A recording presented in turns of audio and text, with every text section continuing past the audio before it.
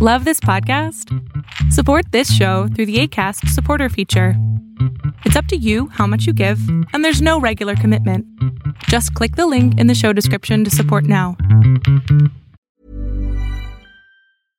This is Paige, the co-host of Giggly Squad, and I want to tell you about a company that I've been loving, Olive & June. Olive & June gives you everything that you need for a salon-quality manicure in one box. And if you break it down, it really comes out to $2 a manicure, which is absolutely insane. It's also so easy to get salon-worthy nails at home with Olive & June. The difference between how your nails used to look when you did them yourself and now with the Mani system is a complete game changer. The best thing about Olive & June, too, is it's a quick dry. Dries in about 1 minute, lasts for 5 days, and full coverage in up to 1 to 2 coats. Visit oliveandjune.com/perfectmani20 for 20% off your first system. That's oliveandjune.com/perfectmani20 for 20% off your first system. There's never been a faster or easier way to start your weight loss journey than with PlushCare. PlushCare accepts most insurance plans and gives you online access to board-certified physicians who can prescribe FDA-approved weight loss medications like Wegovy and Zepbound for those who qualify. Take charge of your health and speak with a board-certified physician about a weight loss plan that's right for you. Get started today at plushcare.com/weight loss. That's plushcare.com/weight loss. plushcare.com/weight loss. What's up, everybody? This week's guest is Mike Fiore. Mike is an amazing dude, man. He's founder and CEO of Inspire to Inspire. He's one of the founders of the Sober app. He is just one of the most inspirational, motivational people that I have found on social media. Met him through a mutual friend, Tim Lodgen, and this is a really good conversation. I actually didn't edit out any of it. It's a long one, so stick around or come back or whatever, but I thought it was just too valuable of a conversation to cut any out, so enjoy the show. It was a really good one. Hope you enjoy it. Give us a like, give us a follow. Appreciate your support. Thank you very much. Boom. Hey, everybody, I'm Rex. And I'm Rita. And this week we got Mike Fiore. Is that how you say it? Yeah. Yes, sir. All right. Mike Fiore, Inspire to Inspire in the Sober app. He's going to tell us more about that, I'm sure. But, man, Mike, it's great having you on, brother. It's great to be on. I appreciate the opportunity to be on. I'm blessed to be able to be sober, to actually have a conversation with people today. Right. One that we'll actually remember and will be coherent. Yes, that too. You know, the relationships are no longer transactional. You know, my relationships have substance now, and it's a beautiful thing. One of the many beautiful things that sobriety, recovery. I actually like to say drug-free. It sounds sexier to me. But yeah, it's it brings a lot of great things, a lot of great gifts comes with it for sure. That's what's up. So do you want to tell the audience a little bit about yourself? They can get to know you a little most bit? definitely. Yeah, so definitely. My name is Michael Fiore, born and raised Brooklyn, New York. CEO and founder of Inspire to Inspire, as well as the Sober app. As far as war stories, I technically don't get into it. I lost. End of story. You know what I'm saying? The past for me is more for reference. I don't live there. One thing I do ask permission first. I do have a creed that I wrote for Inspire and Inspire. So before I do podcasts, if you guys don't mind, I'd love an opportunity just to read the creed real quick. Love to hear it. Awesome. Yeah, all right. So the creed goes, we choose to be strong. Nothing will disturb our peace of mind. We choose to be a healthy example to every person we meet. We choose to look at the brighter side of life, regardless of the negative situation we are in. We choose to think of only the best, to work for only the best, and expect only the best. We choose to be enthusiastic about the success of others as well as ourselves. We choose to forget the mistakes of the past and to press on to the greater achievements of our future. We choose to wear a kind face at all times and to give every living creature we meet a smile. We choose to give ourselves time to the improvement of ourselves and not to waste time criticizing others. We choose to be noble, to be too large for worry, to be greater than anger, to be stronger than fear, and to be resilient against the presence of trouble. This is what I choose. The reason I have the word choose in there so much is because this is a choice. The life that we live is a choice. Like we don't get what we deserve. We earn what we deserve. So like technically, so my qualifications, right? My father was a heroin addict. He shared needles, got HIV. He died of AIDS in 2009. My mother contracted the virus from him. My mother was also an addict due to having cancer after cancer after cancer. She became a pill addict just from that. So it runs in the family. As far as my struggle, what made me go to drugs, I didn't have childhood trauma. I didn't have that. I had a good childhood. My struggle was perception, right? So I was like that as a child. So, we're not addicts because we use drugs. We use drugs because we're addicts, in my opinion. That's why there's gambling addicts. That's why there's eating disorders. The drug isn't the issue. It's a issue.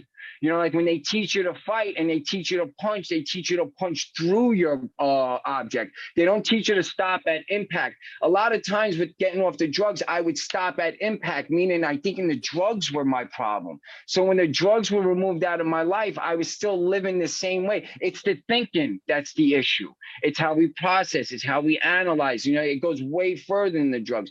So my issue is perception. So I wanted everyone to like me. I wanted to be everybody's friend. There's a great quote. A friend of everyone is a friend of nobody. You can't be everybody's friend. But in order for me to be everybody's friend, I had to become whatever it is I thought you would like, or whatever it is that you showed you like.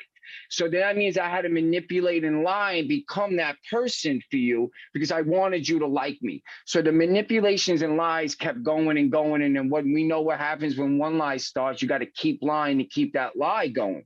Came to the point where I looked in the mirror and I didn't even know who I was looking at no more. So I went like a whole year and a half without even looking in the mirror. I went to the bathroom and I walked back out. But what the drugs allowed me, the drugs used to be the solution to the problem. It used to be able to allow me to lie and be okay with it. The problem is the drugs just stopped working after a while. So the issue then became like, I didn't know who I was, so I was lost. So my ego had to be built, and an ego for me is, allowing me to be somebody I'm not and be okay with it. Because if you thought I had something I didn't have, I was okay with it. If you thought I had money, I didn't have money, I was cool with it. If you thought I was with a certain girl or this or that, and I didn't have it, I was okay with it because what you thought about me was more important than what I thought about myself. So that's where the ego then came in, because then, this void that I think we try to fill ourselves with drugs doesn't work. So the next step was chaos.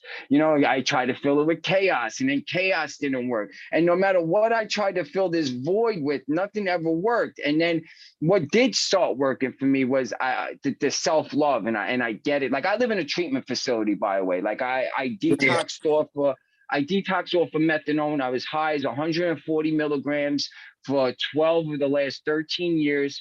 I got drug-free off the methadone on November 3rd of last year. I lost my mother and my best friend on Thanksgiving 3 weeks later after becoming drug-free. And I don't know if you guys know about methadone. I went 4 months with no sleep. Like methadone is the street term in New York. I don't know where it is. They call it liquid handcuffs, because once you get on it, they just keep up in your dose. And it's like pretty much impossible to get off of, but like, self-talk, right? Self-talk is the program that we install into our computer, which is the brain. So my self-talk had to change. I don't say words like I'm impossible. I break it into 2 words. I'm possible, right? So what happened on Thanksgiving, this is where my life turned. And this is where, like I live in the now moment. Like this is all that matters, is what we do in this today. That's the only thing that has value is today.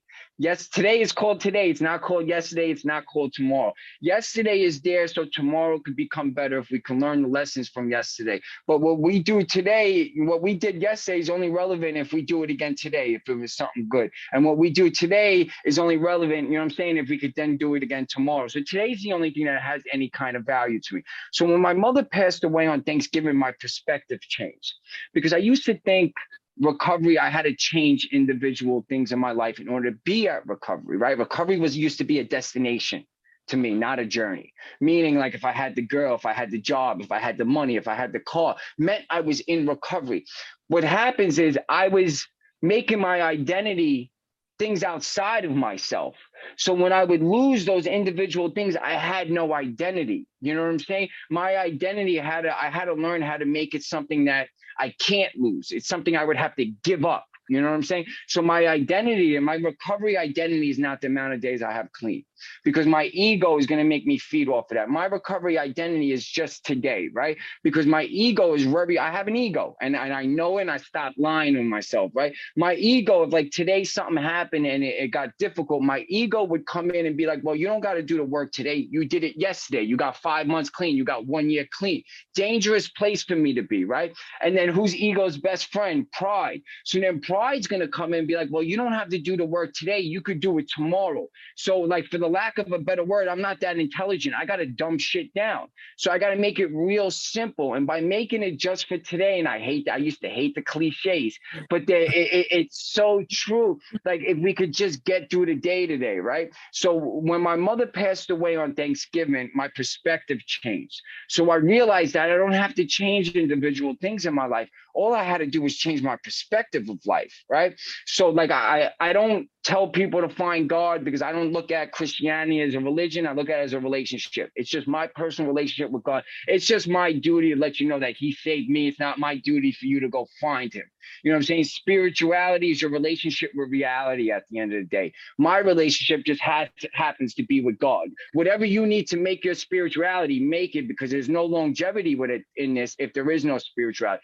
So what I realized was things were happening for me and not to me, because in active using, I took things real personal. I needed you to fix my life, because if you didn't fix my life, I could blame you, because I didn't want to do it myself. If I was in traffic, there's traffic because I'm rushing late somewhere. No, maybe because I didn't prepare and leave my house early enough. Maybe that's why I'm in traffic. You know, so like, I started realizing once I changed my perspective and I made it things that happening for me and not to me, my mother's death, the woman that gave me life and birth, gave me life and death. You know what I'm saying? It was a blessing, because my mother was my plan B. And when you have a plan B in life, you don't go hard enough on plan A. My mother was my crutch. I didn't have to pay my rent. I was always able to go back to mom. If I didn't have money, I could always go back to mom. So when God removed her from my life, he knew I was ready for it, right? And I had to find myself, because now I don't have that crutch. So by finding myself, I learned to love myself. And loving myself is real hard, because loving yourself is a commitment that you need to make to yourself. And I'm not good at commitments. The only thing I ever made a commitment to was the drugs. But once I made that commitment to drugs, it was by any means necessary. So then, therefore, I started seeing that my addiction is actually a blessing, in the sense it showed me how to be successful in recovery and active use. And I was just on the wrong perspective. And I'll show you what I mean. Like, our addiction is a trickster, in my opinion, a magician, right? Once a magician does a trick and you know the trick, it's not a trick no more. Like, I know there's two people in the box. You're not sawing someone in half. So I'm not entertained by it. So what I needed to know was how my addiction plays tricks on me, and how what I believe, my perspective, what my perspective allows me to believe, is that our addiction takes our best qualities and makes us use our best qualities to make us think that we need our addiction in order to bring them out. Grit is doing something we don't want to do. Everything that we need in recovery, we've been doing in active use, and our addiction just tricked us. You know what I'm saying? I'm going to see my perspective on it, right? Great, doing something you don't want to do. We didn't want to run our lives into the ground, but we did it anyway. We need that in recovery, that same grit. Motivation, when I woke up and I didn't have money, I got drugs that day because I was motivated to get that drug. Need motivation in recovery. Determination, when my first drug dealer didn't pick up, I kept calling until I got my drugs. We need determination in recovery. Critical thinking, I knew whose bags I could skimp. I knew what blocks I couldn't walk down because I owed this one money. We need critical thinking in our recovery. Even with my jobs, I was critical thinking. I would get a job, set up an interview for another job 2 weeks after just getting a job, because I knew I was going to get a paycheck, get high, and get fired, and I needed to keep my addiction going. So I had another interview lined up. That's preparation at its best. just on a different perspective. Courage. We don't think we have courage. We put drugs and we drink knowing it could kill us. That's courage, doing something, knowing what the end result could be. Just like a soldier going to war. He or she has courage because they know they could die, but yet they're still going to fight. And the last one, discipline. You know how much fucking discipline it takes to not have discipline in your life? You know how much meditation, it takes on the word I can't in order to start believing that you can't do something? It's the same meditation that we need to say when we say I can, because I can is a fucking prison that we will always live in. I can is more like a passport to success. So once my mother passed away, I started to see how temporary and fragile life is. And I started to really understand that my perspective equals my potential. How I look at anything is how I look at everything. Because I hated myself, because I was at war with the man in the mirror and the man within, I was always at war with the world. The world couldn't help me. You know what I'm saying? Once I started to learn to love myself, and once the spirituality, or for me, finding God, it allowed my mind and my soul to work in together. There was no more bondage. Once it starts working together, you see value in everything. So again, you're going to hear me say the word perspective a lot. By me suppressing pain with the drugs, I prevented myself from feeling joy, because you can't get joy unless you feel that pain. By me suppressing sadness, I never allowed myself to feel happiness, because the drugs were suppressing what would have brought happiness on eventually. By me not learning from my failures, I was never going to be successful. You know what I'm saying? Why do we like warm weather? Because we don't like cold weather. So my perspective now sees everything has value, everything, even things I don't feel like I don't like in the moment. I look at it now. Why don't I like it? How much more effort do I need to put into it? How much more energy do I need to put into it? Or maybe I see I might not have wanted something as much as I thought I wanted it. So my perspective is what really got me over that hump, because my perspective, I don't worry. I just don't. There's no need to worry. Worry is a hindrance. You know what I'm saying? My addiction is what brought me to the darkness. But my addiction is also the reason why I'm in the light today as well, because I'm able to learn so much from my 20 years of drug use. Change, another thing with perspective. Change is inevitable. I stopped trying to prevent the inevitable, because by trying to prevent the inevitable, I made my life harder. Change is inevitable. It's going to happen. So I stopped trying to change the past, and I made change building for the future. You know what I'm saying? Because change is always going to happen. Pain, it's always going to happen. But pain is how we water. Like if a plant needs to grow, it needs water to blossom. Pain is what helps us blossom. We learn everything. Anxiety is something that we all deal with. I needed to find a way to make me propel instead of regress. The best remedy for anxiety is get productive. So when I get anxiety, I get productive. Depression shows us who we don't want to be no more, or how we don't want to feel. I don't mourn my mother today. My addiction wants me to mourn her. I celebrate my mother by how I live today. She walks with me with every step I move. She's in my heart. I'm going to live my best life, because unfortunately, some of us have to die so others could live. And that's just the reality of it. So now I don't let anything bring me down. My addiction is going to stay with me just like it did in the darkness. He's going to walk with me in the light now. And because my recovery, remember, my recovery could kill you and your recovery could kill me. My recovery requires me to sit with people in their darkness, because I'm selfish. And what I mean by selfish is I need to know your experiences. I need to know where you fucked up. I want to know your triggers. I want to know your cravings. I want to know who you're around when you want to get high. I want to know your people, places, and things, because there's so much I have not experienced through my addiction that maybe you have. And that's why the name of my company is called Inspired and Inspire, because we all have something in us to help somebody else along on their journey. Our stories aren't our stories, and we're selfish with our stories. Our stories are meant to be heard, because our stories don't lie in what we've done. Our stories lie in what we overcome, because who we are and what we did are two different things. You know what I'm saying? And I think that we make facts and truths are two different things to me. Fact is, we're all speaking right now. The fact of that is going to change an hour from now. We're not going to be speaking. Fact is, yeah, I was a drug dealer. Yeah, I robbed from people. Yeah, I lived in cars. Yeah, I lived underneath bridges. All of those were facts. I made those facts my truths. The truth is, though, we do recover. And when I would make my facts my truths, That's where I went wrong a lot. So, just speaking with you guys, look, my perspective is everything. I've changed the way I thought. So once you change your world, the world around you changes and it becomes your oyster.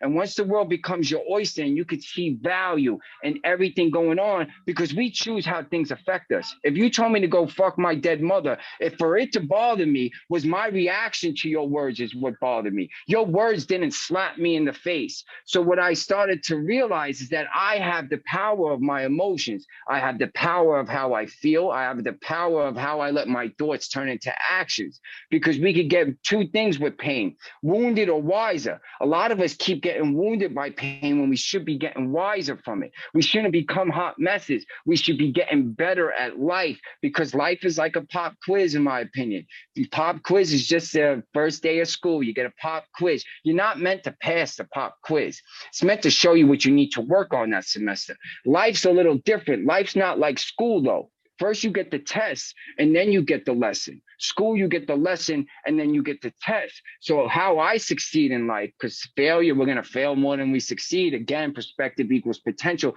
I find success in my failure. So success to me is going from failure to failure without losing enthusiasm. Success to me is when I do fall, I fall forward. I find the blessing, I find the lesson, and I keep it moving, because there's nothing I'm going to allow bring me down today. Because like in my creed, everything is a choice. The choices we make dictate the lives we live, to quote Shakespeare.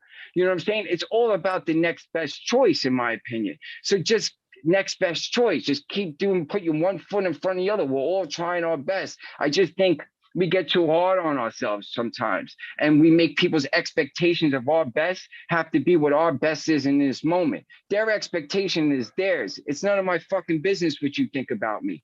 When I make it my business, it's going to bring me down. And like I keep saying, my perspective is my potential. I will not let anything bring me down today, because I'm the one that's in competition with myself. I'm not in competition with people no more. I'm not trying to be better than you. I need you to be your best so you could help me grow. So I'm going to help you be your best, because in order to be number one at something, that means everyone else has to fail. Michael Jordan, he took a lot of championships away from people because he was the best.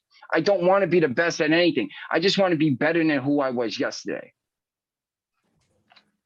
What's up, man?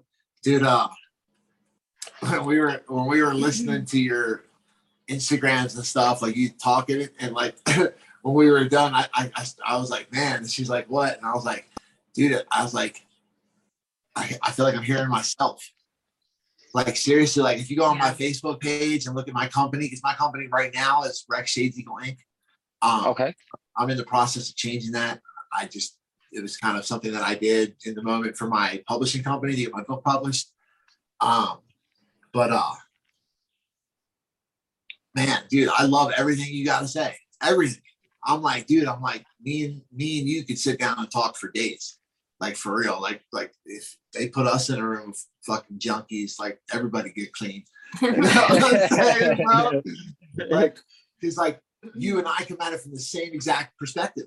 Like so I do have a lot of trauma. My whole story is trauma. Okay.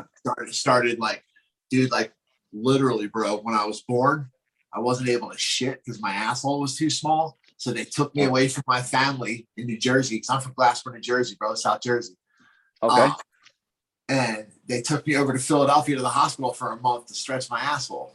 So like literally, bro, my life began with trauma. Then like 4 months later, my parents had to give me up because my dad was an abusive. My father, my biological father, was a piece of shit who beat me and her. And then like I ended up, when I was 6 years old, found out I was adopted.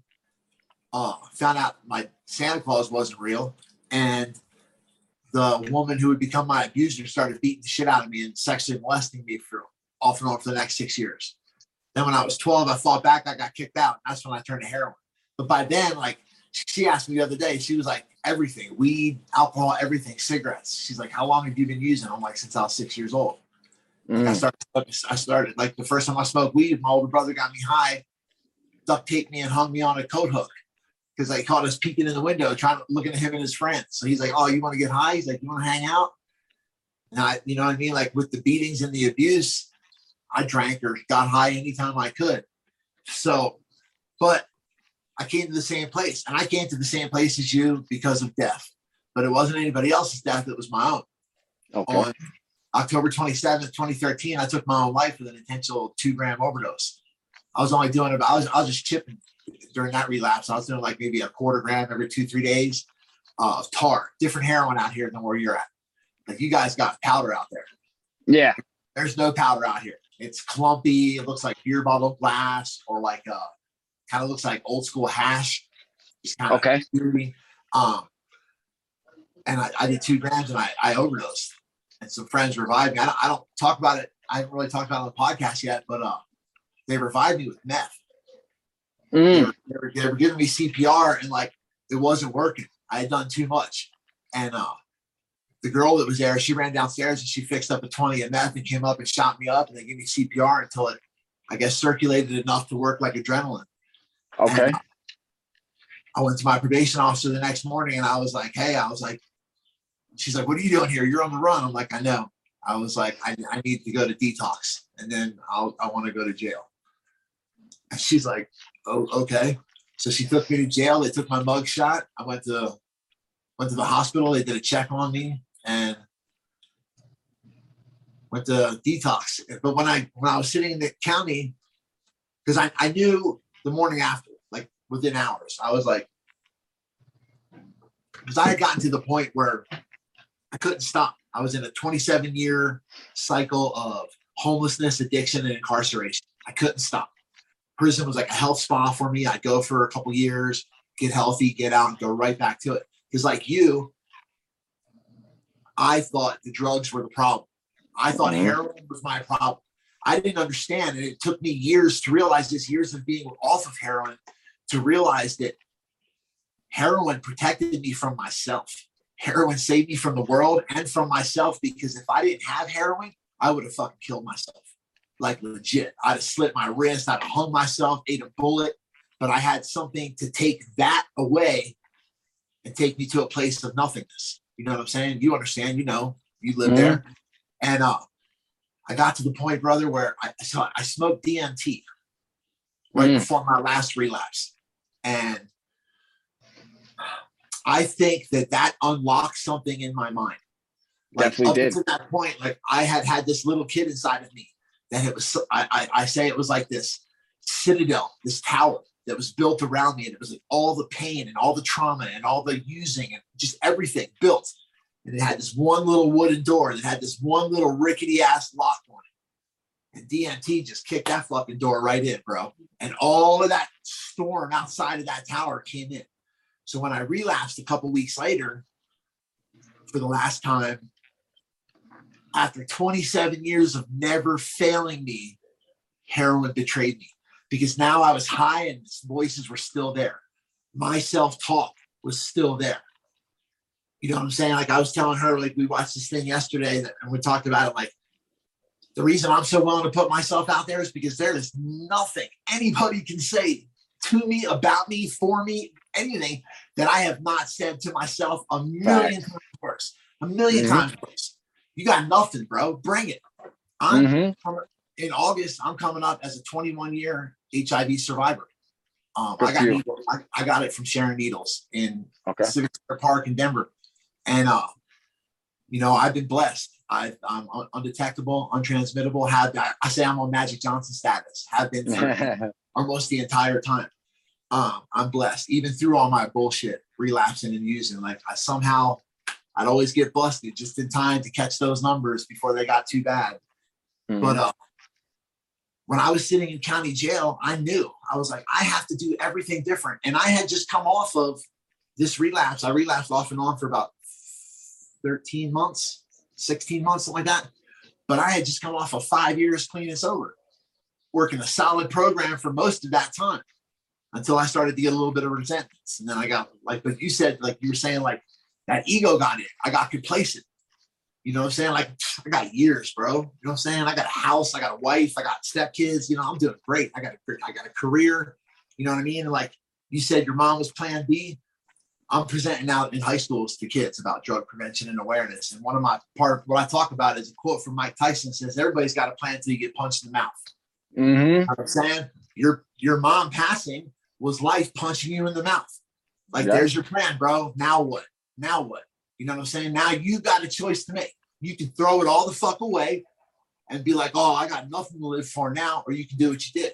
You know what I'm saying? And you change your perspective. And that's what I did, bro. I watched this little VHS cassette tape in county jail in group with these men who were watching Brene Brown videos and talking about how our parents didn't love us, or they beat us, or our siblings molested us. And dude, these are hard ass convicts who've done like 150 years combined.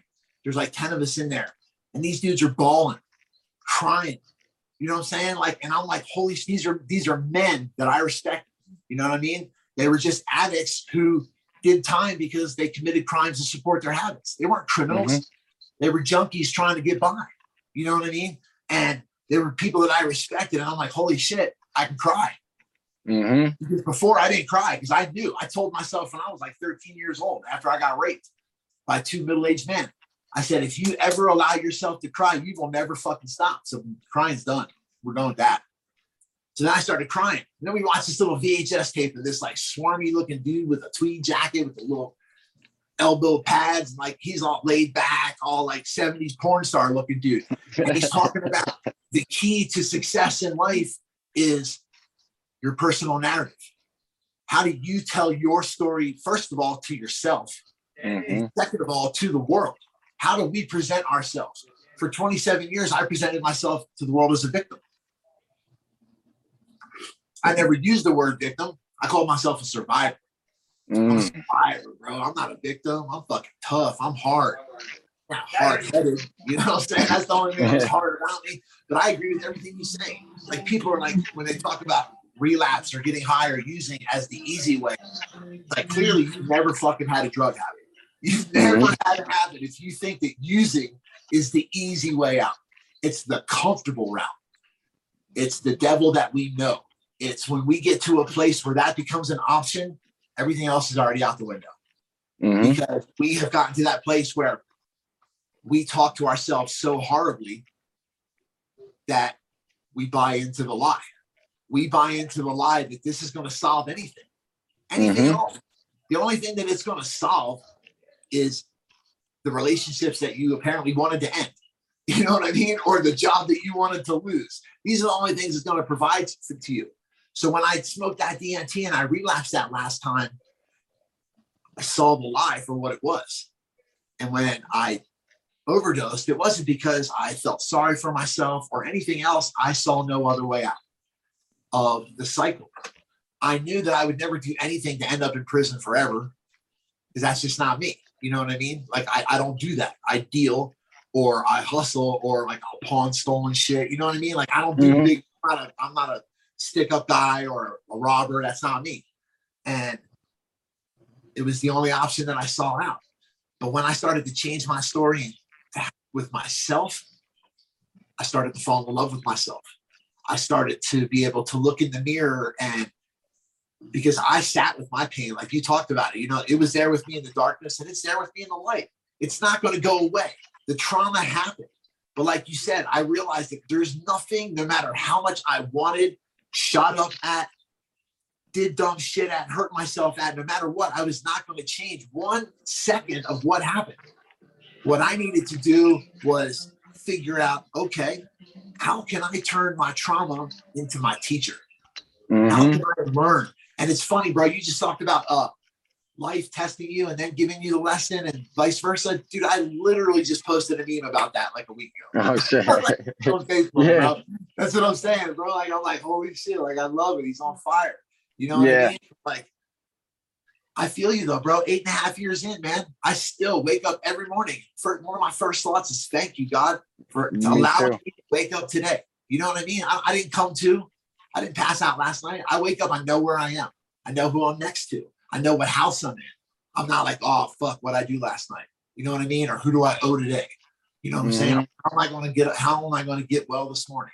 Because I never saved to wake up. Nah, we never saved to wake up. No way. I used to tell myself, if I wake up in hell with a wake up left over, I'm going to be pissed that I left it behind. You know what I mean? Like, and I take that, because when I was using, bro, I didn't give a fuck about anything but right now. I wanted to be hot right now so that I didn't have to think about the past. I didn't have to worry about the future.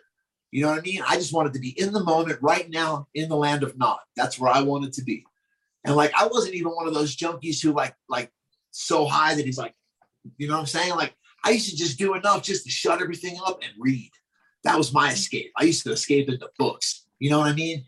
But I'm with you, man. Like, dude, once I changed my perspective and started to look at everything as a blessing, that I'm still here. Dude, the first time I died, I was 15 years old. I died of a cocaine overdose. They brought me back. Second time I died, I was in an accident when I was 17 years old. Spent 73 days in a coma, 8.5 weeks in traction. I was in a motorcycle accident, almost died. I did die. I flatlined 3 times. You know what I'm saying? So like, once I was sitting in that county jail and I'm like, what the fuck do I have to bitch about? Like, dude, if you would have told me at 40, when I was sitting in county 20 years ago, that I'd have been sitting trying to finally figuring my life out at 40 in county jail, the only thing I would have said is I'm still going to be fucking alive at 40. Are you kidding me?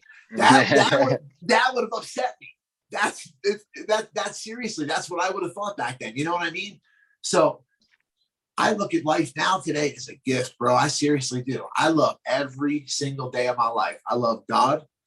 You know, I started posting about that recently, you know, like, bro, you don't ever have to be ashamed of God about me. I tell people, you know, when I used to be a sponsor, or like when I spoke in meetings, and people would be like, oh, I can't really get over the whole God thing. It's like, what are you talking about, bro? Like, what was your God of choice that brought you to this room? You know what I mean? I know my God was heroin, and I was a devout worshiper. No Christian devotee had anything on me. You know what I mean? I was there every single day at the altar, whether I was using or not. I was still a worshiper to my addiction. So to think that there's something positive maybe that could have my good intentions, that's going to take the positive energy that I put back and give it back to me for not being a piece of shit anymore, I'm good with that. I can believe in that. You know what I mean? And but I've always been a spiritual person, even when I was using. There was a lot of guilt there, you know, being raised Catholic, about being a junkie and a Catholic, you know. But man, so tell us about. I don't really, because it's not. I got an iPhone. We got iPhones, so the Sober app isn't available for iPhone, is it? No, I'll send you guys a link. At first, it was only available for the Apple Store, and then we had to give you the browser for Android. Now it's available on Google Play and the Apple Store. So I can send you guys the link once we're done with the Zoom. You could check. Basically, what we did with the Sober app was we made all the amenities that us and addicts in recovery need into one place. We got people with established platforms. We got PDF books, audio books written by addicts. We got life coaches, recovery coaches, certified, that could even give you the class that are on there. Motivational speakers like myself are on there. You got tracking, meal prepping, yoga, meditation, communities, you know, everything in one place. So what we did was get people that already had established platforms and just brought it to one app, where all you got to do, and then we do something called Sober Uncovered, where we let people tell their stories, because we think our stories are all weapons of mass destruction against our disease, because the opposite of addiction is not sobriety, it's not recovery, it's connections, because it's not what you know in life, it's who you know in life, and that's with everything, you know, and you are the average of the 5 people that are closest to you. When I was using, I had 5 people that were worse off than me, so they would make me feel better about how fucked up my life was, because it wasn't as fucked up as yours, you know. So now I have people in my life that are doing better than me, because I need a real friend. A real friend is going to challenge you. A real friend is going to call you out on your shit. A real friend is not going to let you just go throw your life away. You don't need yes men in your life or yes women in your life. You need someone to be like, yo, Mike, you're doing good, but you know what? You could step it up a little bit, because validation is beautiful. Don't get me wrong. We all love it, but we're not always going to get it. So again, perspective equals potential. I found validation in hate. I find it in hate, because the more you do in life and the better you get, especially being in a place like I'm in, a treatment facility, you're hated when you're doing well, because you make people feel uncomfortable about what they're not doing in their life. So when I get hate from people, it shows me I'm doing good, because my addiction is not going to stop just because I took the drug out of my life. My addiction is going to come at me through people. It's going to come at me through feelings, and it's going to make me speak to them, because I agree with you. I used to speak to myself in a way, if someone is street spoke to me like that, I punch them in their fucking face. But it was okay for me to speak to myself like that. So I allowed other people to speak to me. Like, my loyalty today has an expiration date. What I mean is, if you're not moving the way I'm moving, I'm real protective of my energy today. If you're not moving the way I'm moving, I'm going to have to leave you behind, but I'm going to leave the door open for you to be in my life. Because from what I get from the Bible, because I don't do 12 steps. I got the Bible. You know, for me, I think the 12 steps will help you to find a spiritual awakening and find whatever higher power it is that you need to find. And I go to the rooms, I go to NA, I go to AA. And another reason why we created Inspire and the Sober App, I don't agree with some of the things. I don't agree with taking people's voice away, whether they're high or not. You know what I'm saying? We already got society taking our voice away from us. Why do I have to come to a room? If I'm high, I could inspire the person with 20 years clean and make them remember the pain and desperation it took to make their lives get better by me speaking while I'm high. Because when I was high, that's when I spoke the fucking truth, to tell you the honest. You know what I'm saying? When I was high, I said the real shit. You know what I'm saying? When I wasn't high, that's when I isolated and I would get in the corner. I wouldn't want to say shit. And then the person with 20 years clean could show the one that's getting high that this is possible. Because I just want people to come to me. I just want people and let them know that they're safe with their stories. I speak to thousands of addicts worldwide through my company. And the greatest accomplishment I have achieved in my life to this point is to get a total stranger to tell me their secrets and their darkest moments and feel comfortable with telling me that, because they know I'm not going to put it out there. You know what I'm saying? That's my greatest accomplishment in life. Sobriety, recovery, all of it. My greatest accomplishment is to allow a total stranger to reach out to me and feel comfortable enough to tell me those things. Because I remember isolating. Like, our addiction wants us to isolate because it speaks to us in our own voice. That voice that we're used to hearing in our head, our addiction speaks to us. And I got example. Like, you ever come up with a scheme or something in your head, or for people that aren't addicts, the enemy, the devil, whatever you want to call it, and it sounds so fucking Gucci in your head, but then you go to tell somebody it and you can't get the words out of your mouth? It's because your addiction was playing with your thoughts. When you isolate, we allow it to manipulate our thoughts. But when we say things out loud, when we're making the connection that you and I are making right now, it doesn't like this, because I could say something to you. You might not be able to identify with it, but I might say something that make you remember something that you forgot.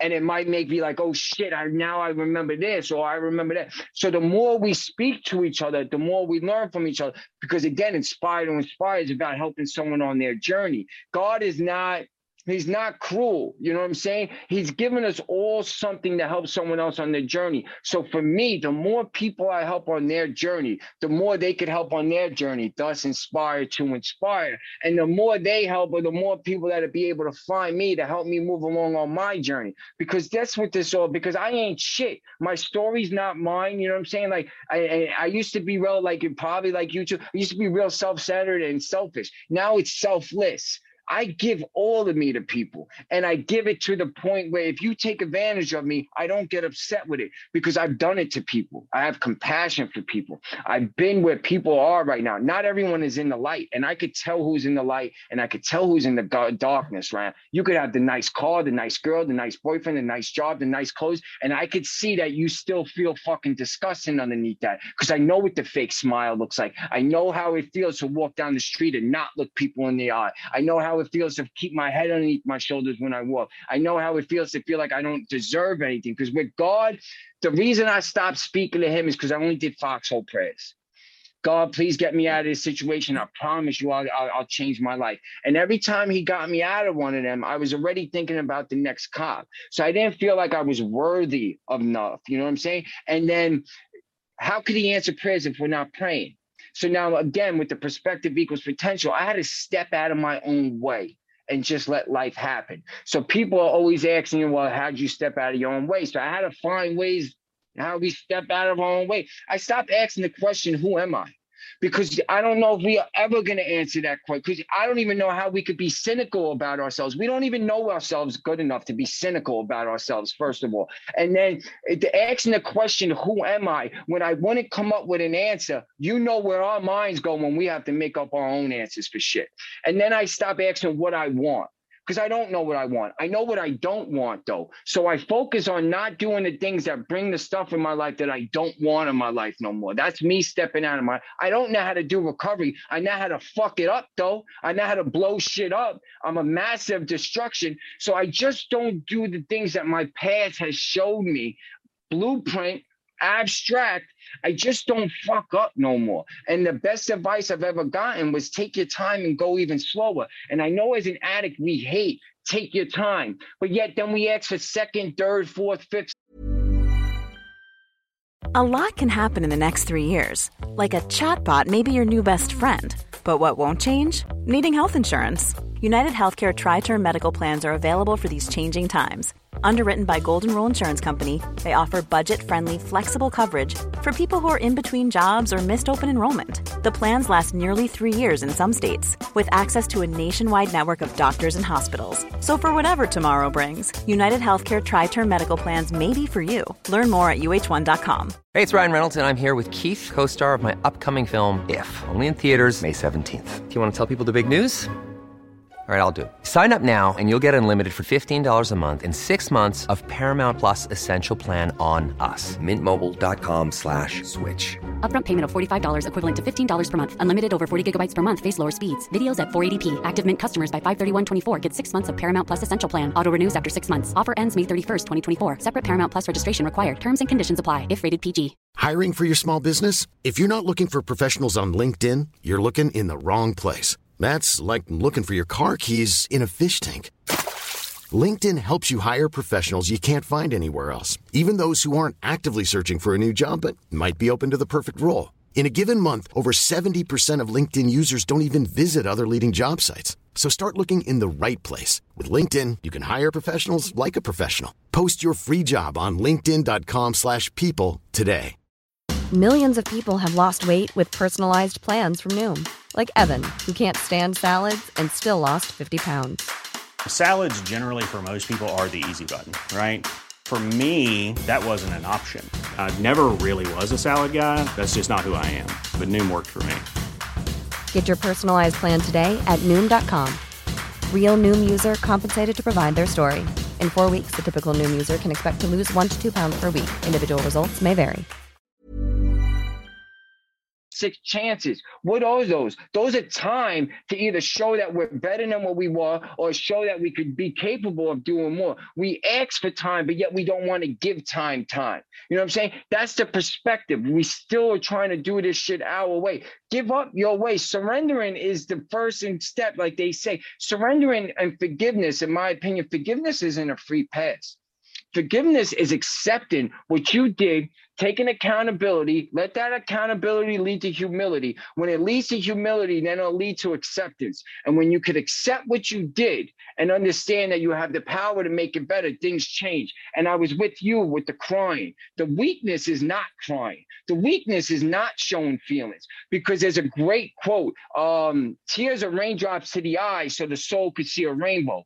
Every time I cry, I feel better about what it was. But when I was angry and I would express anger, I never felt better. When I complained, I never felt better. I make my backyard my front porch. Whatever I did, when you get to meet me, you get to know the good parts. You get to know that I live in a treatment facility, that I abuse drugs, that I rob from people, that I stuck people up, that I was the type of addict that'll steal your money and fucking help you look for it. I was a fucking degenerate menace to society. Those are the good parts about me, because our flaws don't depreciate our value. They give us value. A 1922 penny with a flaw in it is worth $1,000, a penny. Then there's a penny made to perfection. How much is it worth? A fucking penny. Perfection is an illusion. There is a set value with it. There's no growth in perfection. I don't want to be perfect. Practice doesn't make perfection. Practice makes improvement. Improvement brings progress. Progress brings happiness. You know what I'm saying? It's all about growth. It's all about the next step. It's all about making the top of one mountain, the bottom of a bigger mountain, and just keep going. Because when this shit is a destination, it's no good. Because once we get to a destination, we get comfortable comfortable. We get complacent. I'm happy it's a journey, because now it's every day I can get a little bit better. If I don't hit my mark, because I really don't like to say failure. When I don't hit my mark, I get to learn how I could be better and how I could better myself. Because this recovery shit, it's a beautiful life to live, but it's not about wanting it. Wanting it's not enough. Needing it's not enough. Believing it is what you need, because once you believe it, it exists. Just like we believed the drugs would help our lives and we kept doing it. We believed in the drugs even when they stopped working. You know what I'm saying? So why can't you believe in something you don't see? Martin Luther King with faith. It's like taking a step without seeing the staircase. You know what I'm saying? I compare it to Amazon. First, you got to buy the product in Amazon. You don't get to try the clothes on. You don't get to try out the electronics. You buy it, then you get the product. If you don't like the product, you can give the shit back. Recovery, faith, life, you have to buy into it first. Then you get the product. If you don't like recovery, you could give the shit back. The streets ain't going nowhere. The drugs ain't going nowhere. Misery ain't going nowhere. Fucking depression, it's all out there waiting for you if you want to go back to it. But I'm not going to have shoulda, woulda, couldas when I die. I'm just not. I'm not going to be the greatest story to never be told. And that's what happens when we don't live our dreams. We become the greatest story to never be told. My story is going to be told. You're going to know who the fuck I am. And it's not, maybe it's a little bit ego, because I do think we need a little ego in life in order to get over things. But my ego isn't arrogance where I'm better than you. My ego is I don't even want to say fuck you to the people that said bad things about me, because in reality, what they said was true. I was that type of person when they said it. So I don't want to be like, look, fuck you, look at me now. The person I'm saying fuck you to today is the one 20 years ago that said I couldn't do this. Talking about myself. The one that said I wasn't worthy, the one that said I was a degenerate, or the one that just kept me in the darkness. I'm saying fuck you to him today, and watch what I do today. That's who I'm in competition with. And that's all we should be in competition with. I don't want to be better than people. I want you to be your best so you could help me be my best. With you. Absolutely, man. Like, I feel you, bro. Man. Yeah. I love what you say about connection being the opposite of addiction. And we believe this also. Gabor Mate talks about, he terms it dislocation, when people are dislocated. And I think this hugely feeds into this concept of not belonging, and addiction loves it. Addiction will just play on that to just keep you going. So I really love that. And I love that your app is about bringing everything together, because that's the antidote, right? That's the connection. Everything right there. So that's amazing. I honestly don't know a lot about recovery outside of the 12 steps. And I'm in recovery as an adult child of an alcoholic and a dysfunctional family. So it looks a little bit different than the 12 steps. But the powerful parts for me and what is so moving is when we hear things that are the same in everybody's different stories. They're like these nuggets of light that just go zing, and you're like, yep. And you just know truth when you hear it. So I'm just thrilled to hear a different perspective that shares so many of the same foundational pieces, you know, the changing your narrative, the change of perspective, you know, the connection to a higher power, whatever that looks like for you, but figure out a way to make that happen. The same thing in story after story, that the things that work. So yeah, it's really exciting to hear work that has a new framework, has a different slant to come at it. And you know, I kind of so the first time I got sober was in January of 2006, and I relapsed in January of 2012. Well, I started doing drugs again in 2012. I was in a full-blown relapse for a year without ever getting high. I was totally living in addict behavior, addict mentality, scheming, hustling, just, yeah, it was all bad. But the first 5 years, I was fucking Joe AA. I was a big book thumper, hardcore. Like, I traveled around the country speaking at conventions and conferences. Like, I was all about it.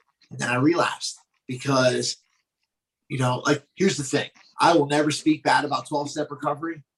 But for myself, I'm like you. Like, I don't ever want recovery to be a destination. Like, I don't even consider myself in recovery anymore. I'm recovered. I healed my trauma. Like, I love Bill Wilson and Dr. Bob. I think that they are like fucking Jesus and Mary brought together by God. You know what I mean? Like, I believe that meeting, that connection that was made in that woman's tea room, however many years ago, between a alcoholic failed stockbroker and an alcoholic ass doctor who just couldn't figure it out. And they just started talking. And somehow they figured it out just by talking and connecting and sharing. So I'm with you, man. Like, people talk about like, oh, the opposite of addiction is this and that. It's like, no, it's connection. Because people who are connected, that have a loving, supportive support system, people who are behind you. Like you said, like, you surround yourself with people who are doing better than you now, so that you have something to look up to. I was the same way. Like, I thought I was king shit, you know what I mean? Because I had all these other little junkies that I used to hook up and stuff. I'm like, oh, at least I ain't got it that bad, you know what I mean? Like, I might have it bad, but it ain't that bad, you know what I mean? Like, today, my complete perspective. Like, today, I love my life. I got it good, but I ain't got it that good. It could be better. You know what I mean? Like, I'm the same as you. Like, I got a thing. It's like one of the things on my business page on Facebook. It's like, shows this dude looking in the mirror, and it says, this is the only person you should ever compare yourself to. It's who you were yesterday. That's it. And like, you shouldn't even compare yourself in a negative way. You should just be like you said, you don't like to say failure. You just didn't achieve what you wanted to for that day. You didn't reach that mark. That's a beautiful way to look at it. Because like, I was a failure for 27 years. I'm not a failure anymore. I am a success. Every single second that I ain't got a fucking needle in my arm, or the effects from that needle, is a success. That's why, like, people ask me, hey, what's up, man? How you doing? I tell them better than most, but not as good as some. Yeah. Like, I tell people, like, they'll be like, oh, I like that, man. I'm winning even when I come in last. Like, the race is won. You know what I'm saying? Like, this is that party. Like, I am just enjoying the rest of my life. You know what I mean? And like, when I first published my book, was getting it published, and was like trying to make a social media presence, I was trying too hard. I was like really, really trying, you know what I mean? And then I kind of stepped back, and I was like, And so people were like, hey, man, why don't you do a podcast? Like, you got a story, you're a good talker. I think people want to hear what you got to say. So we started doing it, man. And now, like, since I got out of my own way, like you said, how do you get out of your own way? I had this sponsor in my old home group, was in the Boulder, Colorado AA clubhouse. Boulder, yeah, I've been there. I like Boulder. Yeah, I lived there for a long time. That was my using grounds for almost 20 years, man. I fucking, there's all these signs, one day at a time, blah, blah, blah. But there was two that always made me think. One I loved and one I didn't understand. One said, when you don't feel close to God, guess who moved? And the second was, it said, think, think, think. Other than upside down, right? No. Did they have one of the words, think upside down? I seen one of those. No, I never saw that one. This was just the three things. And for years, it wasn't until after I relapsed and I had this new sponsor, I said, man, you got to tell me about this sign. He's like, oh, I said, if our mind is a dangerous place and we're not supposed to go alone, then why are we supposed to think, think, think? And he's like, no, you're misunderstanding. He's like, first thought, wrong. Second thought, wrong. Third thought, maybe. You know what I mean? And I'm like, oh, and like, that's how I get out of my own way now. Because immediately, like, I'm a hustler. I've lived on the streets in South Jersey since I was 12 years old, bro, homeless. I was the first homeless person in my hometown. Like, you're from New York, bro. It doesn't matter. You go to the suburb, them kids are hustlers. You know what I mean? They're getting it in. And so now I hustle life in a positive way. I've just taken all the tools that I had from supporting my habit, and I use them in life now. I still got multiple revenue streams going. I'm always, I'm selling t-shirts, or I'm working, or I'm doing this, you know what I mean? And now I totally lost my train of thought. It's all right. Yeah, it's like positive manipulation now. It's oxymoron. yeah, I just changed how I look and how I interact with my life. You know what I mean? Like nothing's bad now. I still struggle with traffic. It's funny you brought that up. I still get irritated with stupid drivers. It's crazy. But man, dude, this has been such a good conversation. I'm so glad that I happened to catch you talking to Tim one night. Oh, Tim's my guy. Me and him spoke in Philly together. Me and him kind of do a live on the weekends, you know, when because I'm getting ready to move to Cali. You know what I'm saying? And once I graduate, I promised Mom I graduate here. So like I was on tour. I was in Indiana, Cali, or Michigan lined up, Colorado. I'm going to be out there in not too long. Vegas. Black Hawk, I think is the first stop, but that's like all the way up there. I think that's where I'm going to be staying. Where I'm going to be speaking, I think, is Boulder. The person that reached out to me is uncles like wardens at like prisons and stuff like that. And, you know, so like Michigan, I'm speaking at prisons and jails and high schools. Cali, they're waiting for me. I got like 45 facilities lined up because of just the way the message is delivered. You know, there's a lot of us that are saying the same shit, but just some of us are able to reach people differently than others, you know, and, you know, that's just, I don't make videos on like certain things. I just make what I'm going through that day. And you had spoken about connection, like ill will is one of the 5 hindrances of life. And the reason it's a hindrance is because we don't see the interconnectedness between us. We see difference in skin color, religion, sexual orientation, everything that the enemy wants us to see. But our addiction doesn't discriminate. It's not racist. It doesn't care if we are going to lose our kids. It doesn't care about any of that. So then why are we then making it a problem that because you look different than me, or you pray to a different God, or you have a different sexual, you can't help me? That's what the media is great at doing. I don't watch television. I haven't watched television in 8 months. It's a fucking distraction. I just don't do it. And like you were saying in the past, like the past is a beautiful thing. Like I don't even look at my past as a failure. I look at my past as necessary. My past is necessary in order for me to get to where I need to go tomorrow. I used to think my past was a knock.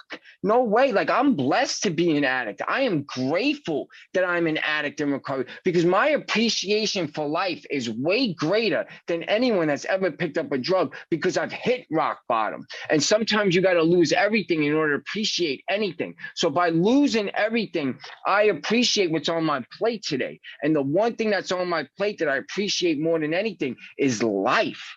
The opportunity that I get when God opens my eyes up, because it's the only thing that's not in my control. So ever since I started to appreciate just the gift that life is, you know, they have that thing, you know, yesterday's history, tomorrow's a mystery, today's a gift. That's why they call it the present. You know, like the gift that today brings, I've gotten so appreciated for it that how could God give me anything more if I can't appreciate just the gift of life?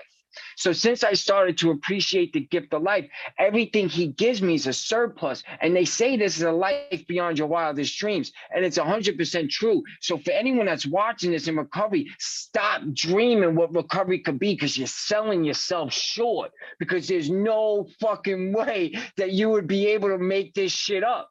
So just allow it to happen for you. And one of the things I love quotes, you know, it helps me, you know, understand. Oscar Wilde has a quote, be yourself.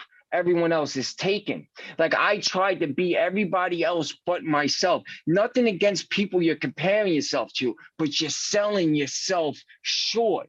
You are never going to know who you are unless you get out and fear. Fear is another illusion that the enemy, devil, addiction create. Fear is never present in this moment.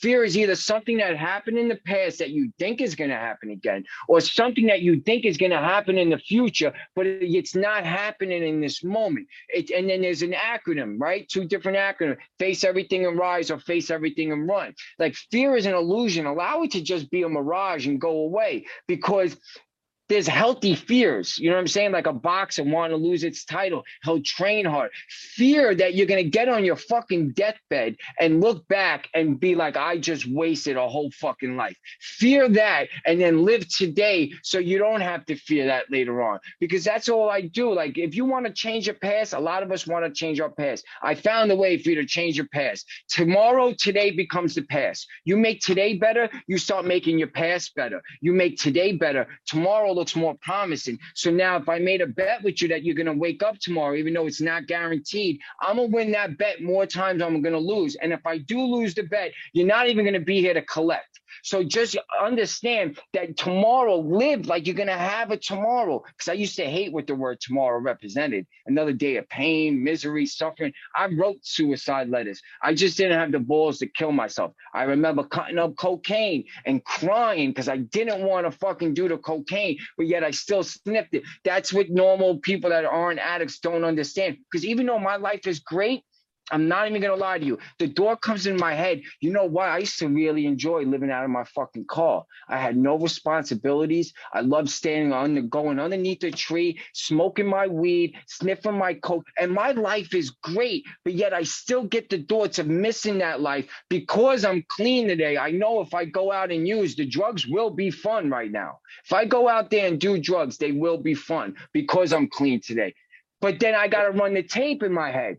Yeah, they'll be fun today, but then what are they going to be a week from now? Because I'm going to lose all of it. So what I'm trying to say is thoughts are only thoughts. When we make them reality, then they destroy us. You know what I'm saying? We will never be able to stop these thoughts from coming in our head. And us trying to stop those thoughts are going to make it real difficult for us to understand that the thoughts are just thoughts. We're going to think that we're doing this wrong because recovery is not a right or wrong thing. It's a fall and get up thing. When I made it right or wrong, every step was critiqued. Am I doing this right? Am I doing this wrong? Am I doing this right? We're not at ease. The human brain, everything, the soul works best when it's at ease, when it's working together. So when you make it a fall and get up thing, when you do fall, you fall forward. So like in the metaphorical sense, falling forward is like when you're climbing up a mountain. You're leaning forward when you're climbing. You're not walking straight. So when you trip, you fall forward. Learn the lesson, see the blessing, understand that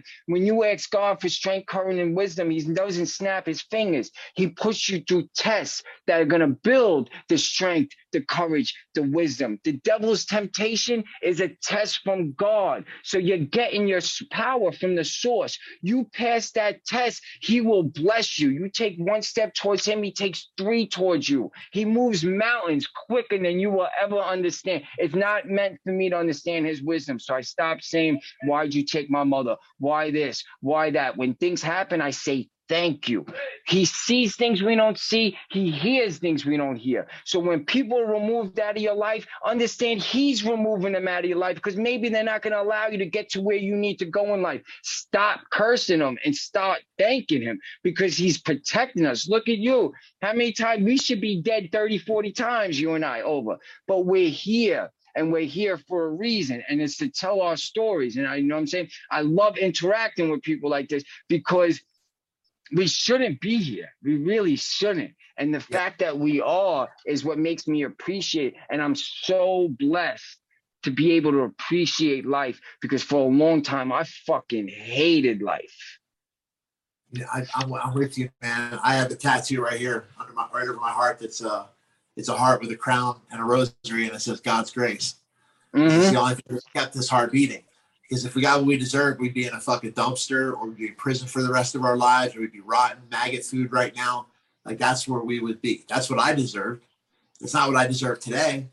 Today, I deserve my place today. You know what I mean? Like you earned it. You earned it. You're earning it. I continue to earn it.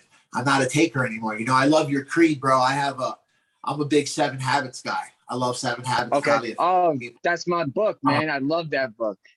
I actually did the course in prison, and got Franklin Covey certified. I'm all about it. But in there, you either have to write your eulogy or your mission statement. Mm-hmm. You know, my mission statement's 4 words. That's an acronym: soul, service, obedience, understanding, and love. You know, I like that. I want to seek to always serve, and I want to always obey the tenets of God, which is the tenets of my heart. Because God speaks to us through our heart, through our gut. I believe that. I could look at every single time I've been busted and gone to prison.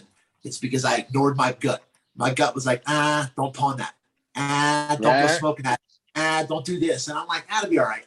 It'll be all right. You know, but then I'm like, well, maybe that's the universe trying to warn me that something's happening, but God stepping in and being like, that's all right. Because I never got arrested. I got a rescue every time. Every single time they put that cuffs on me, it was a rescue. I was not getting arrested. And, you know, I'm with you, man. Like I look back on my life and I'm like, thank you. You know, I'm a big, I like movies, and I'm a big M. Night Shyamalan fan. That movie, Split. Oh yeah, with all the personalities. With all the personalities. Yeah. When he's trying to, when he's bending the bars and he's coming after her, and then he sees the scars on her belly, and he's like, oh, he's like, you know, you understand. You've been blessed with pain. Like, bro, we're lucky. You know, look at the prophets in the Old Testament, man. They didn't have it fucking easy. Look at Yeshua. Look at the master. He didn't have it easy. You know, I just read this thing today, and it was like, this person put a meme and it said, I used to joke about if I knew I only had one day left to live, that I'd get crazy and get high and go nuts and do all this. And then it hit me. Jesus knew, and he washed feet. You know what I'm saying? I'm going to go. If I had 24 hours, I'm going out like Jordan. I'm going out on top. I'm not getting high. And when you say that, look what I have next to me. I got the guided journal. You know what I'm saying? Like, you know, so like it's no wonder we had the same perspective, the paradigm shift that happened and all of that. Like I would love for you to send me the link to your book. I want to put it on the app. You know what I'm saying? I want to get people to know the thing. I'll promote it on my TikTok. I'll promote it on my Instagram. You know what I'm saying? TikTok, I have a lot bigger of a following than on Instagram. The TikTok recovery community is just magnificent, even though Instagram is as well. But yeah, I'm going to speak to my partners. I'd love for you to have like a section with your podcast on the app. They'll reach out to you. You know what I'm saying? We'll get you on the app. So now every time you put out an episode, you know, people that go to the app can find you and see your whole, and then you do like a 2-3 minute video of saying who you are and, you know, what you're about. I would love for you to become on the app if you'd be willing. Man, dude, I had like a heat rush. I'm like, it's like back on my neck's tingling. Like, bro, I just put a post yesterday. I was like, and I think this is part of the reason that I haven't like really kind of taken off on social media yet, is because, so bro, I'm a minister. I studied when I was in prison. I did a 2-year correspondence course through Emmaus Bible College, and I'm ordained. And I went to school for religious studies, philosophy, focusing on Judeo-Christian Islamic faiths, indigenous tribes of North and South America and Europe. Okay. And I believe that there is no one path to God. That I think the example is given in the Bible. Okay. The people of Babel, they built a tower because they wanted to reach God, right? So God was like, he's like, y'all motherfuckers get together. He's like, you start trying to figure too much shit out. He's like, bam. So he scattered the nations and he confused the languages. So what that did was that created a multicultural world where hundreds, if not thousands of cultures over the last however many thousands of years we've been here have had to understand and create their own understanding of God. Okay? If you look at every religion, except for maybe like Satanism, they all have the same tenets. Put God first. Don't kill each other. Don't steal. Don't lie. Don't sleep with your dude's woman. Don't sleep with your girl's dude. You know what I mean? Like, honor your family. Honor your parents. These are like things that are like basic, fundamental, like moral law. You know what I'm saying? This is the law that God wrote on our hearts. You know what I mean? There's the Mosaic law for the children of Israel. There's the law that Jesus gave us. You know, he added to the law. He didn't fulfill the law. He added to it. He said, they said, what's the greatest commandment? He said, love your God with all your heart, mind, spirit, and soul. And he said, second to this is love one another. You know what I mean? That's all it's about. If you look at the 10 commandments, the first 4 are about loving God. The other 6 are about just being cool with each other. It's all it is. You know what I mean? But like, there's a scripture, James 3:1. It says, not all of you should be teachers, because teachers are held more accountable. They're judged more strictly. So I've been ordained for 20 years and I've ignored it. And I can't ignore it anymore, man. I'm having dreams about it. Connecting with people who are like-minded and who are also, like, I don't really consider myself a Christian. I try to be Christ-like. You know what I mean? Like Christianity is like you said, it's a relationship. It's a chosen relationship with a dogma that you want to live by. I don't want a dogma.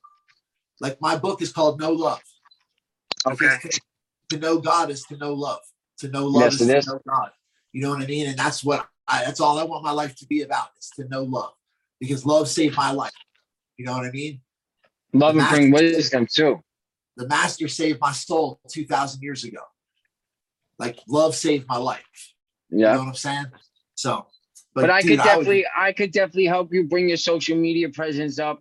You know what I'm saying? I have something building a pretty large platform. We could do lives, you know, once every week, once every 2 weeks, and my following can understand, you know what I'm saying, what it is that you're about. And then you could steal my following in the sense of, you know what I'm saying, they'll push over to you. If you don't have TikTok, I recommend you make one. You know what I'm saying? So all right, so like TikTok, like you can make like a 60-second video and tag me, and then I'll duet it. Usually when I duet people, they get anywhere between 2,000 and 5,000 followers within the next 2-3 weeks. You know what I'm saying? And it's crazy because I got 10,000 followers in 2 months. I had nothing for a while, and then all of a sudden, when once mom passed away, everything just started to really. God really just opened the gates, and it was like, you know, like you said, you know, like in order to be a leader, you got to know how to follow, right? So like I became a follower of people that are doing better than me. And that led me to now leading them, which is so beyond my wildest dreams, because like you said, now the not the pressure, but now I'm held to like people come to me and look to me for certain things. And I love it, because I used to be relied on just to be unreliable. You know, and now I'm relied on to, make people's lives better and make them smile, and just, you know, like people say my words hit them differently, and then my format of how I do it, and just the opportunities that are coming in my life from social media, people that I've never met, that I might not ever meet, but want to help me on my journey, is just a blessing beyond blessings. And I'm blessed and I'm grateful, and like, I can't stop smiling, you know? I feel you. Bro, we got to get together when you come to Boulder. Yeah. 100%. 100%. That's guaranteed. And then if you want to set some things up, all right, if you want to set some things up, you know, places we can speak. Listen, I get a microphone, I speak in public, man.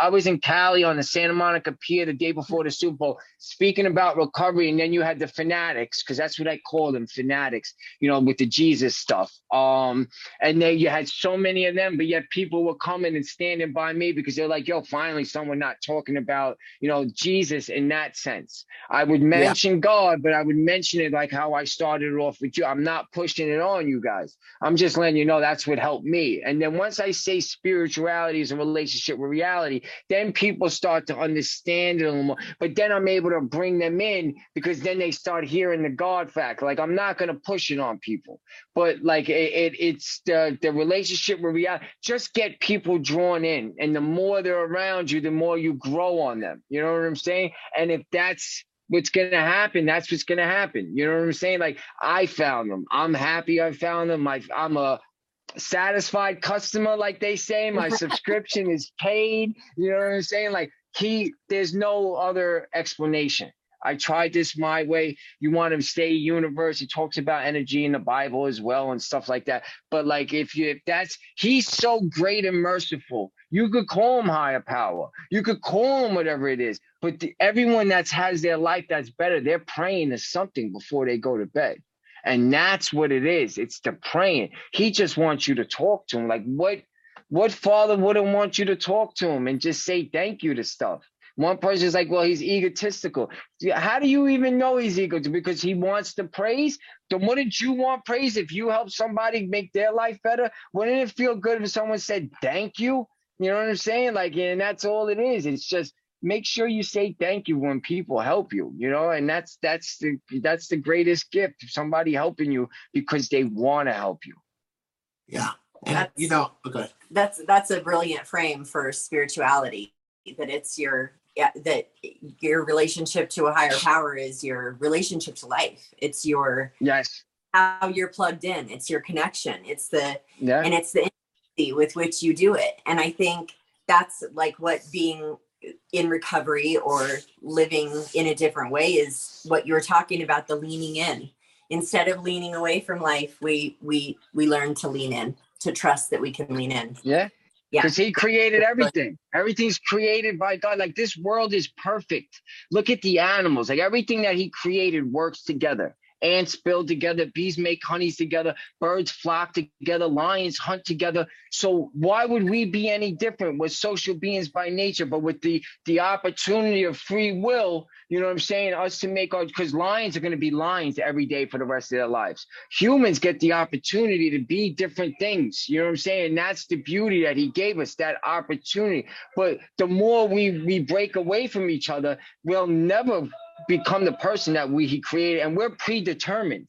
Whatever he wanted us to be was already determined before we were even born. So don't think because your life is horrible or something, you're cursed by God. It was predetermined, your life. Where I am today was predetermined. I had to go through what I had to go through to be able to help the amount of people I want to help in life. I want to help people on the mass level. So I'm going to have to go through more pain than people. I'm going to have to endure more than other people. I'm going to have to cry more than others, so I could say I know how you feel, so I could understand your hurt, so I could help you with your pain. I'm going to have to go through more because I want that responsibility. So once I want it, he's going to give me what I want, but you just got to be careful what you ask for, because life is going to test you on how bad you want the things you say you want. So just be a little careful what you ask for these days. You know, and I don't necessarily pray. You know what I mean? Like, I'm not one of those kind of people. I don't get on my knees. I don't Dear Father, or anything like that. I have ever since I read The Shack the first time, I don't know if you ever read The Shack. In my head, I call God Papa. Okay. So but it's just a conversation. You know, I'm not talking to somebody else, I'm probably talking to God in my head. You know what I mean? And so I believe that there is a piece of God, you know, like imagine that your soul is the brightest candle in the universe, right? Like, you could light up any room. You might even light up like a stadium, right? But your light, when you're with God, is like a candle on the surface of the sun. That candle can never experience its own light until it leaves the surface of the sun and is able to go out and shine elsewhere. Oh, okay. I believe that that's how we are as humans. I don't think this is a one-shot deal. I think that before we come into this life, we actually sit down. This is how I envision it. Yeah, I don't know how it happens, but we sit down with God, and God's like, okay, what do you want to do this time? And it's like, well, this is how I look at my life, right? This is one of the perspectives that I give my life. In this life, I was born into an abusive, neglectful, sexually traumatic childhood. I believe that life is like a choose your own adventure, that you go through the first couple chapters until you're about somewhere in puberty area, that you make a decision that you're taking the reins. Like, from that point on, you're making a life choice that sets the frame for whatever's coming after. So you get to the part of the book with choose your own adventure. It says to go in the cave, turn to this page. To go around the cave, turn to this page. So when I was 12 years old and my stepmom tried to hit me with a board and I fought back, that was me taking control of my story. That's when I chose my own adventure. I think in my last life, I look at it as okay, in my last life, I was like a drug dealing, pedophile, wife beater. So that was the experience and perspective I left and carried with me after that life. So this time when I came and I was like, okay, so I was the abuser last time. Let's see what it's like to be the abused this time. Let's see what that like. You know what I'm saying? And I believe that we go through this over and over and over again until we finally reach a level of spirituality that we either choose not to come back into this life. Like they talk about karma, we get past our karma, we live through our karma, and we either choose to come back and be somebody like a Gandhi or a Martin Luther King or a Muhammad or somebody like that, or not necessarily Jesus, but somebody like that, you know what I mean? And be a light in the world, not just to a couple people. You know what I mean? This could be your shot, man. You know what I mean? Seriously, dude, you're blowing up, bro. And I'm happy for you. Yeah. I'm so happy for you. And amazing. That's the only thing that you said that I disagree with. The drugs are not going to be fucking fun no matter how much you do or when you do them anymore. Okay. Because you have a new perspective on life. When I was sober for that 5 years, it fucked me up for getting high forever. It made me feel worse to get high the first time because I knew that my misery was waiting for me in full. I knew that the whole time I was not using, that my addiction's doing push-ups. It's on the weight pile. It's doing pull-ups. It's getting stronger. It's getting more manipulative, more nefarious, trying to find ways in.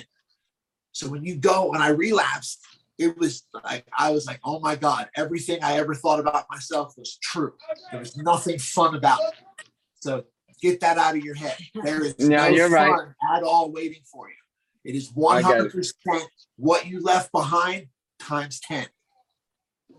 So that's the only thing you said that I was like, nope, he's not right there. and you know what? The greatest gift I learned about life is, and it's a freedom, is that I could be wrong. And the fact that I could be wrong has opened up so many doors, because I had all the answers to all the wrong questions. Now I'd rather question my answers to have answers to questions.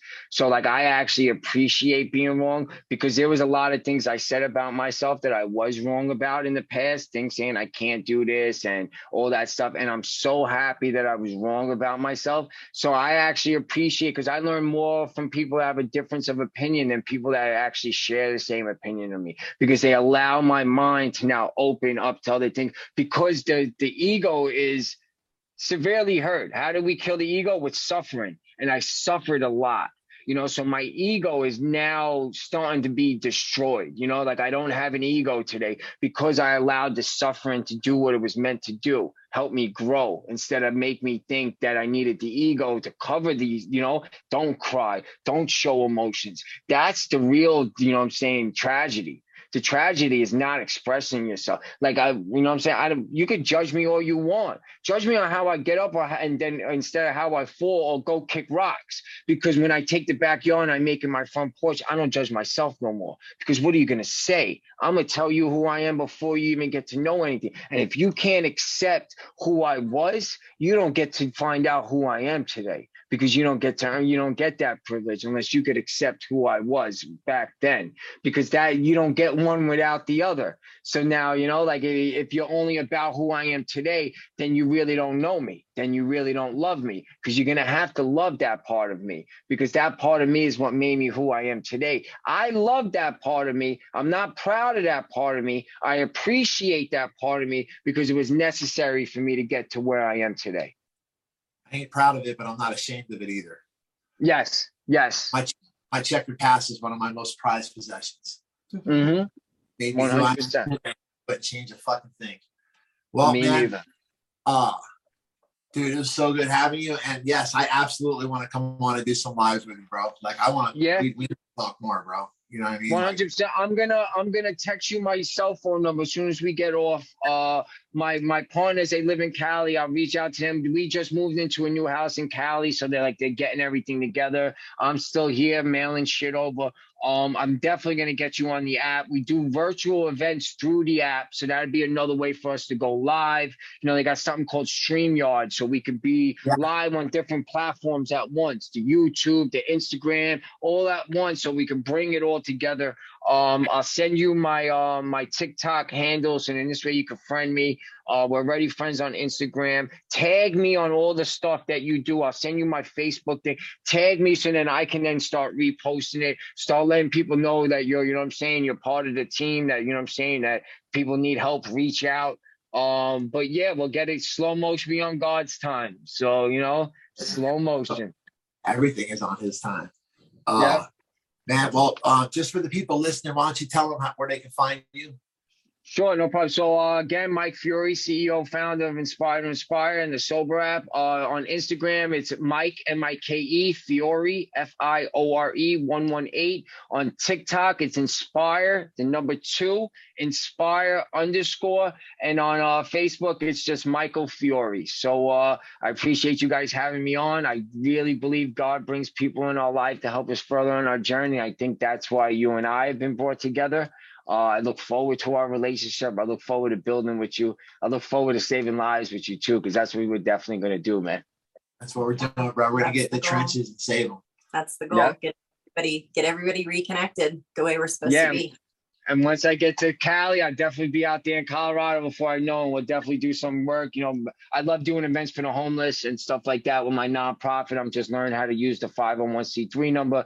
I got a lot of investors and sponsors. Like I said, I couldn't even make up half the shit that's going on in my life. So I just kind of just stay quiet and just let it happen these days. All right. That's awesome. All right, brother. Well, man, it was great having you, and we will definitely talk again soon. Definitely. Thank you. Namaste. All right, man. Namaste, man. Thank you. Hey, everybody. Thanks for watching. Thanks for tuning in this week. Thanks for listening. We know some of the subjects and topics that we can talk about on this show can be triggering. So if anything that we talked about or anything on this show or any of the others has triggered you or brought up any kind of emotions, or you just need some help, please feel free to reach out to us on the podcast website, nolovepodcast.com, or follow any of the links in the show notes. You're not alone. Help us out there. If you like the show, we could really use the support. Give us a follow. It doesn't cost anything. Give us a thumbs up or a like. If you really want to support the show, you can support us on Patreon for complete unedited before and after shows and additional content. Thank you guys. Namaste. Planning for your next trip? Elevate your travel style with Quince. Quince has all the jet-setting essentials you'll want for your next getaway, like European linen, premium luggage options, buttery soft Italian leather bags, and so much more. And is all priced at 50 to 80% less than similar brands. Plus, Quince only works with factories that use safe and ethical manufacturing practices.